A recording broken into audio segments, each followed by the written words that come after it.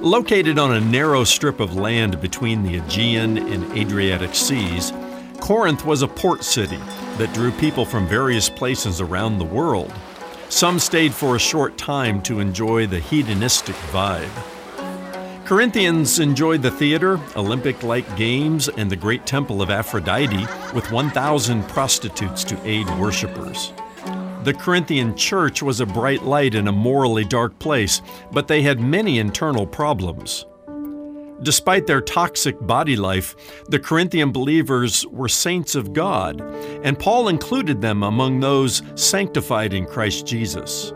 He urged them to live up to their high and holy calling, so they looked more like Christ than Corinth. I'm Ron Jones, and this is Something Good.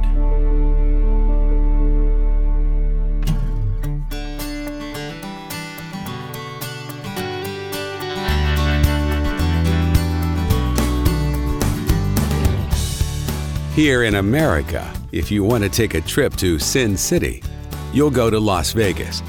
But in first century Greece, you'd have gone to Corinth. Hello, I'm Brian Davis, and you're listening to Something Good with Dr. Ron Jones. Corinth was Vegas before Vegas. Prostitution and debauchery ran rampant. And when a little of the pagan Corinthian culture began to infiltrate the church the Apostle Paul had planted there, Paul took pen to parchment and wrote them a letter.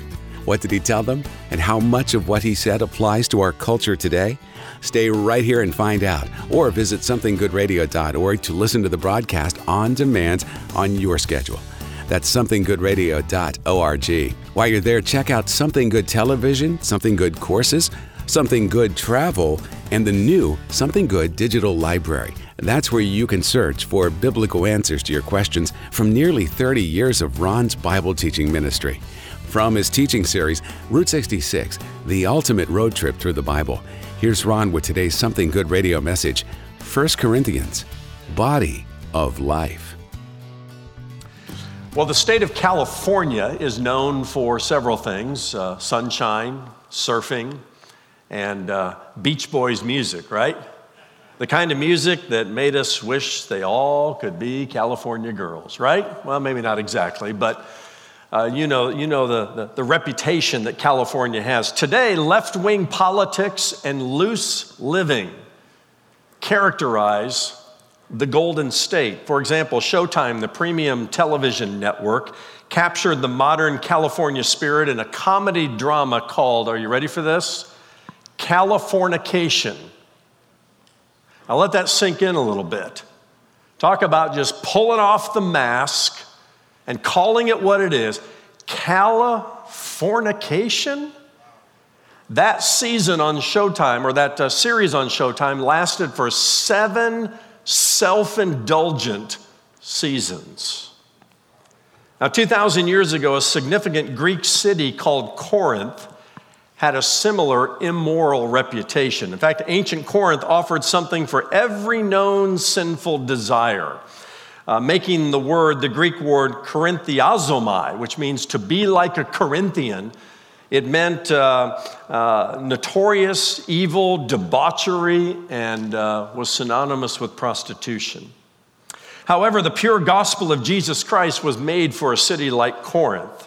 And so the Apostle Paul and others on his ministry team made their way to Corinth and planted a church there. But you know what they found? They found it difficult to keep Corinth out of the church. The culture began creeping in to that sweet new fellowship there. Sound familiar? It's always a challenge to plant a church in the world and in the culture, but to keep the culture out of the church and to maintain the purity of the gospel. The overarching question I want to ask this morning of us personally as we glimpse inside the life of this first century church called Corinth is, what part of your life, what part of my life looks more like Corinth or California than Christ? What part of our life is more overtaken by our culture? And thus, as we come to church, we're bringing the corrupt, immoral culture with us? That's a fair question for us to ask this morning as we look inside this church. Well, located on a narrow strip of land between the Aegean and Adriatic seas, Corinth was a port city that drew people from various places around the world. Some came to Corinth and they stayed for a short time to enjoy the hedonistic vibe. It's kind of like going to Las Vegas for the weekend, you know? What happens in Las Vegas stays in Las Vegas. Maybe they said what happens in Corinth stays in Corinth. But Corinth would creep into the person and the life, and they would take some of that back to other places. According to historians, though, others, as many as 700,000 people, made Corinth their home. Corinthians enjoyed the theater. They enjoyed what was called the Isthmus Games, which was a precursor to the Olympic Games. They also enjoyed the great temple of Aphrodite with 1,000 prostitutes to aid the worshipers. This is Corinth. This was Californication, as it were. It was an immoral city.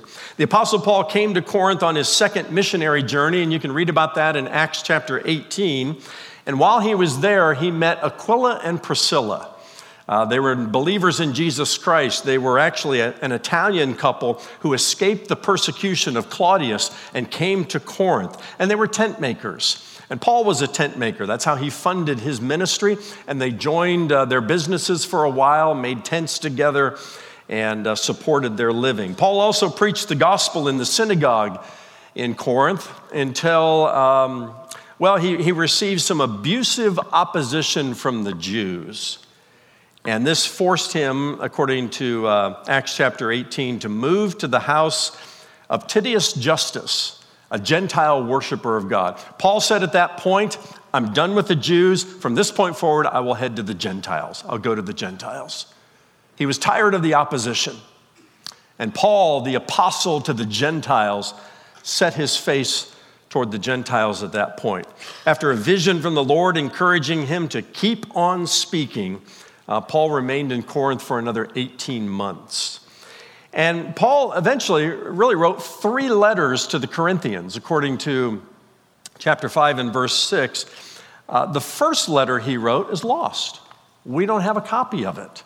And so in the Bible, 1 Corinthians is a second letter that Paul wrote to the church during his third missionary journey in response to some disturbing news he was hearing about the church, and in response to some real questions they had about how to live out the Christian faith and be the body of Christ in Corinth.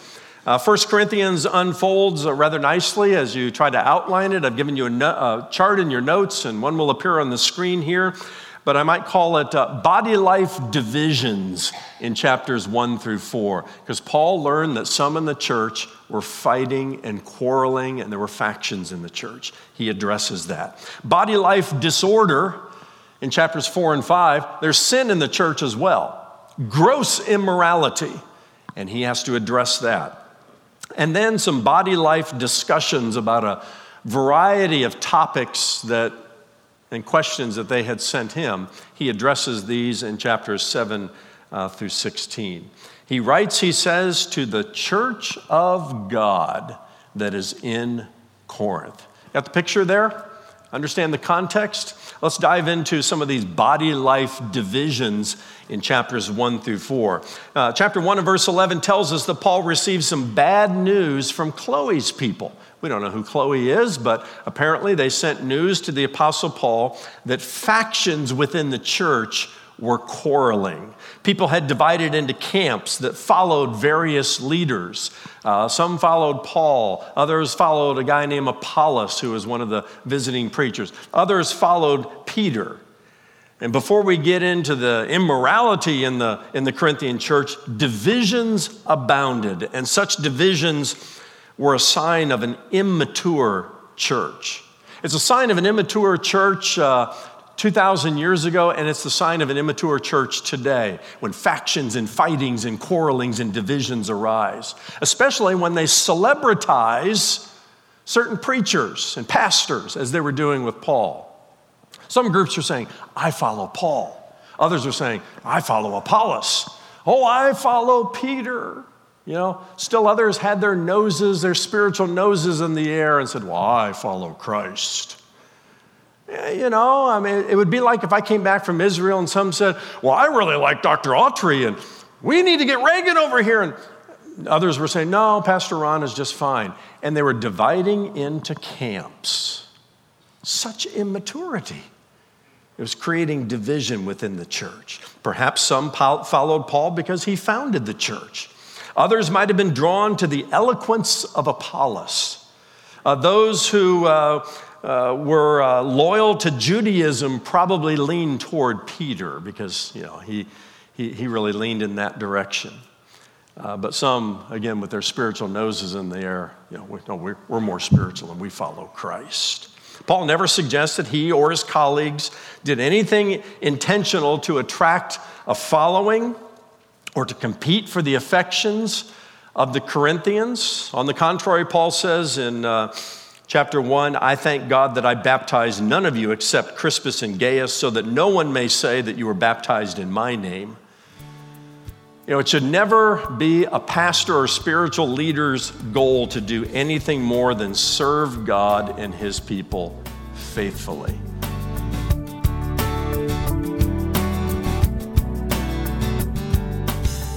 Up next, the second half of today's message, 1 Corinthians, Body of Life with Dr. Ron Jones, lead pastor at Atlantic Shores Baptist Church in Virginia Beach, Virginia.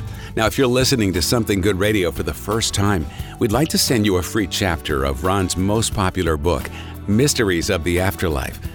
Consider it our way of saying thanks for being part of our radio listening family. Stop by our new and improved website, somethinggoodradio.org, and click the I'm New icon at the top of the homepage. That's somethinggoodradio.org. While you're there, share your prayer requests with us by using the Explore feature at the top of the homepage. That's where you'll find the How Can We Pray For You option.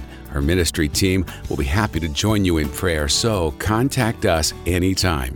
The ancient Greeks loved their brand of wisdom and philosophy. Some of that worldly thinking had crept its way into the church at Corinth. The Apostle Paul's response comes your way next in the rest of today's Something Good Radio message, 1 Corinthians, Body of Life. Once again, here's Dr. Ron Jones. A part of what grieves my heart today as I look across the body of Christ and the swath of Christendom today is the celebritizing of pastors. And it works both ways. Congregations that, almost worship the pastor. Oh, my pastor's Dr. Who Daddy. And the pastors that invite it, all right? The Apostle Paul rebuked the Corinthians for doing that. And it doesn't take him long to correct the matter this way. He put the cross of Jesus Christ at the center of his letter. Should Paul, Apollos, or Peter accept the celebrity status given to them by the Corinthians, Paul says the cross of Christ would be emptied of its power.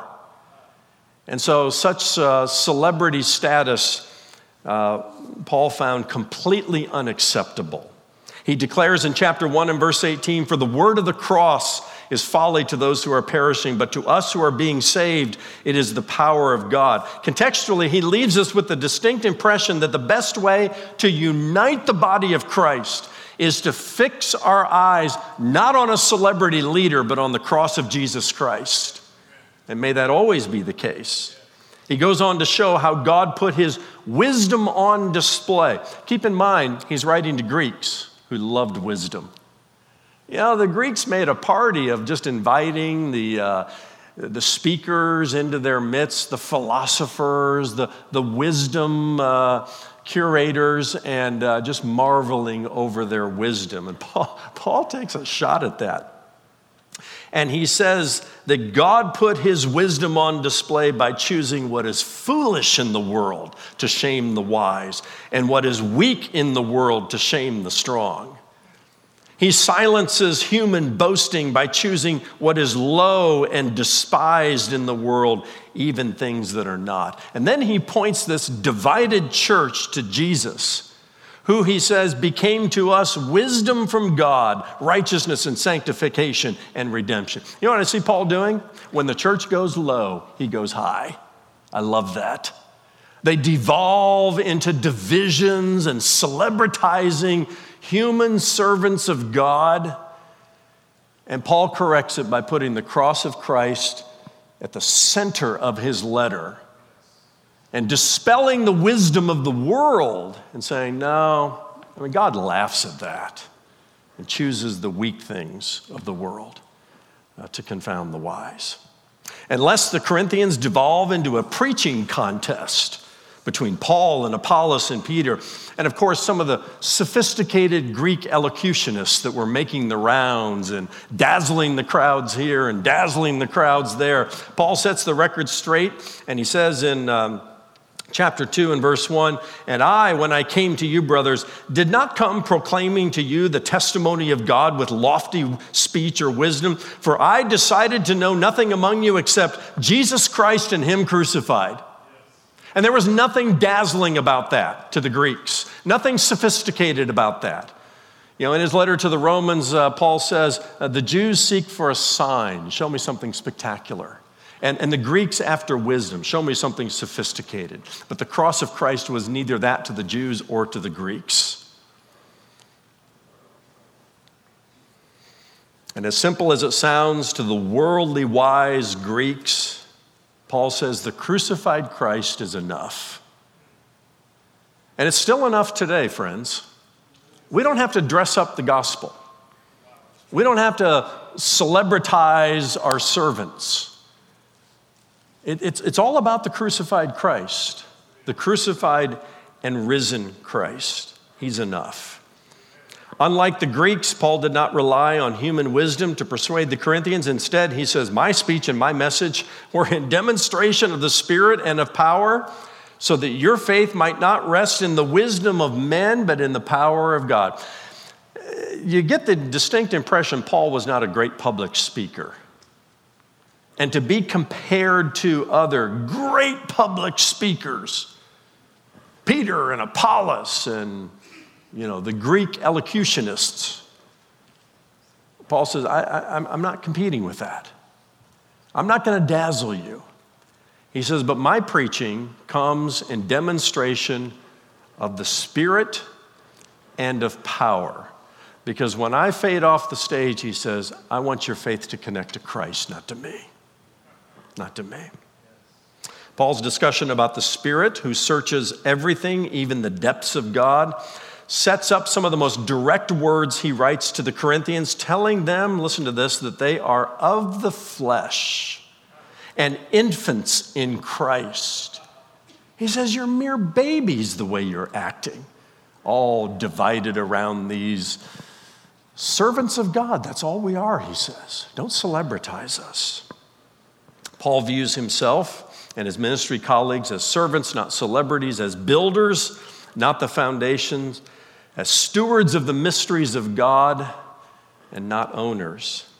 He differentiates between the spiritual, natural, and carnal or fleshy man. The difference is the spiritual person is the person who's a follower of Jesus Christ, has the Spirit of God in him, and is walking by the Spirit. The natural man is the person who does not know Christ and doesn't know the difference between the things Paul's talking about, quite frankly. He doesn't possess the Spirit of God. The carnal or fleshy person, he says, is a believer in Jesus Christ who has the Spirit of God, because the Spirit of God comes to live in you at the moment of salvation. But the Spirit of God doesn't have the fleshy person. That person isn't walking by the Spirit and in demonstration of the Spirit's power. No, the world, the flesh, and the devil are what is influencing that person. By the way, that's the most dangerous person in the church. That's the most dangerous leader in the church, who is categorically part of the saints of God. You're a child of God by faith in the Lord Jesus Christ, but you're living like and acting like a child of the devil because the Spirit of God isn't controlling you. This characterized the body life divisions of this church. Paul says they're acting like babies. Grow up in Christ. And I love his solution. He puts the cross of Christ and later the gospel at the center of his letter. Well, let's move on to some body life disorder that begins in chapter 5. There's sin in the church as well. And chapter 5 begins with a shocking statement about an immoral relationship in the Corinthian church. Paul writes, are you ready for this? It is actually reported that there is sexual immorality among you, and of a kind that is not tolerated even among the pagans. For a man has his father's wife. When sexual immorality strikes anybody in the body of Christ, any professing Christian, it's a shocking thing. But there's some immorality that is so appalling that it leaves even the unbelieving world aghast. Unbelievers look around and say, we wouldn't even do that, and we're pagans. And that's what was happening in Corinth.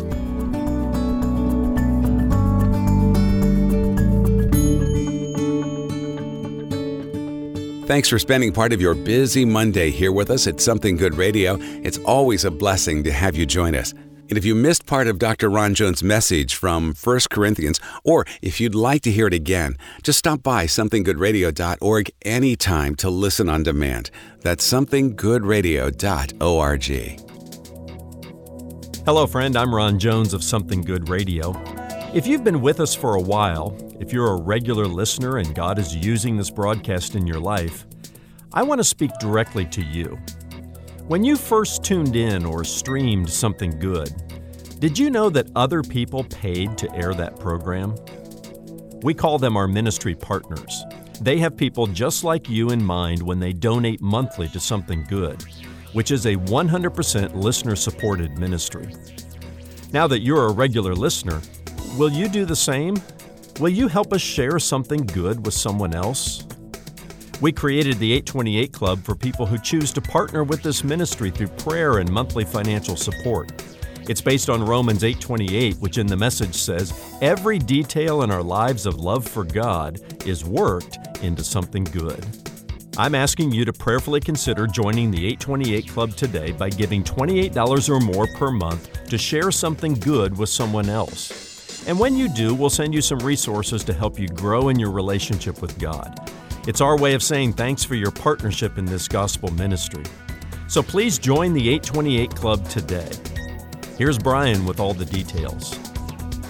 All of us need help to accomplish the will of God. Today, with your help, Something Good Radio will keep sharing the gospel of Jesus Christ through these radio and internet broadcasts. When you partner with us, we'll send you a free copy of Ron Jones' full-length book, Mysteries of the Afterlife, exploring its amazing secrets.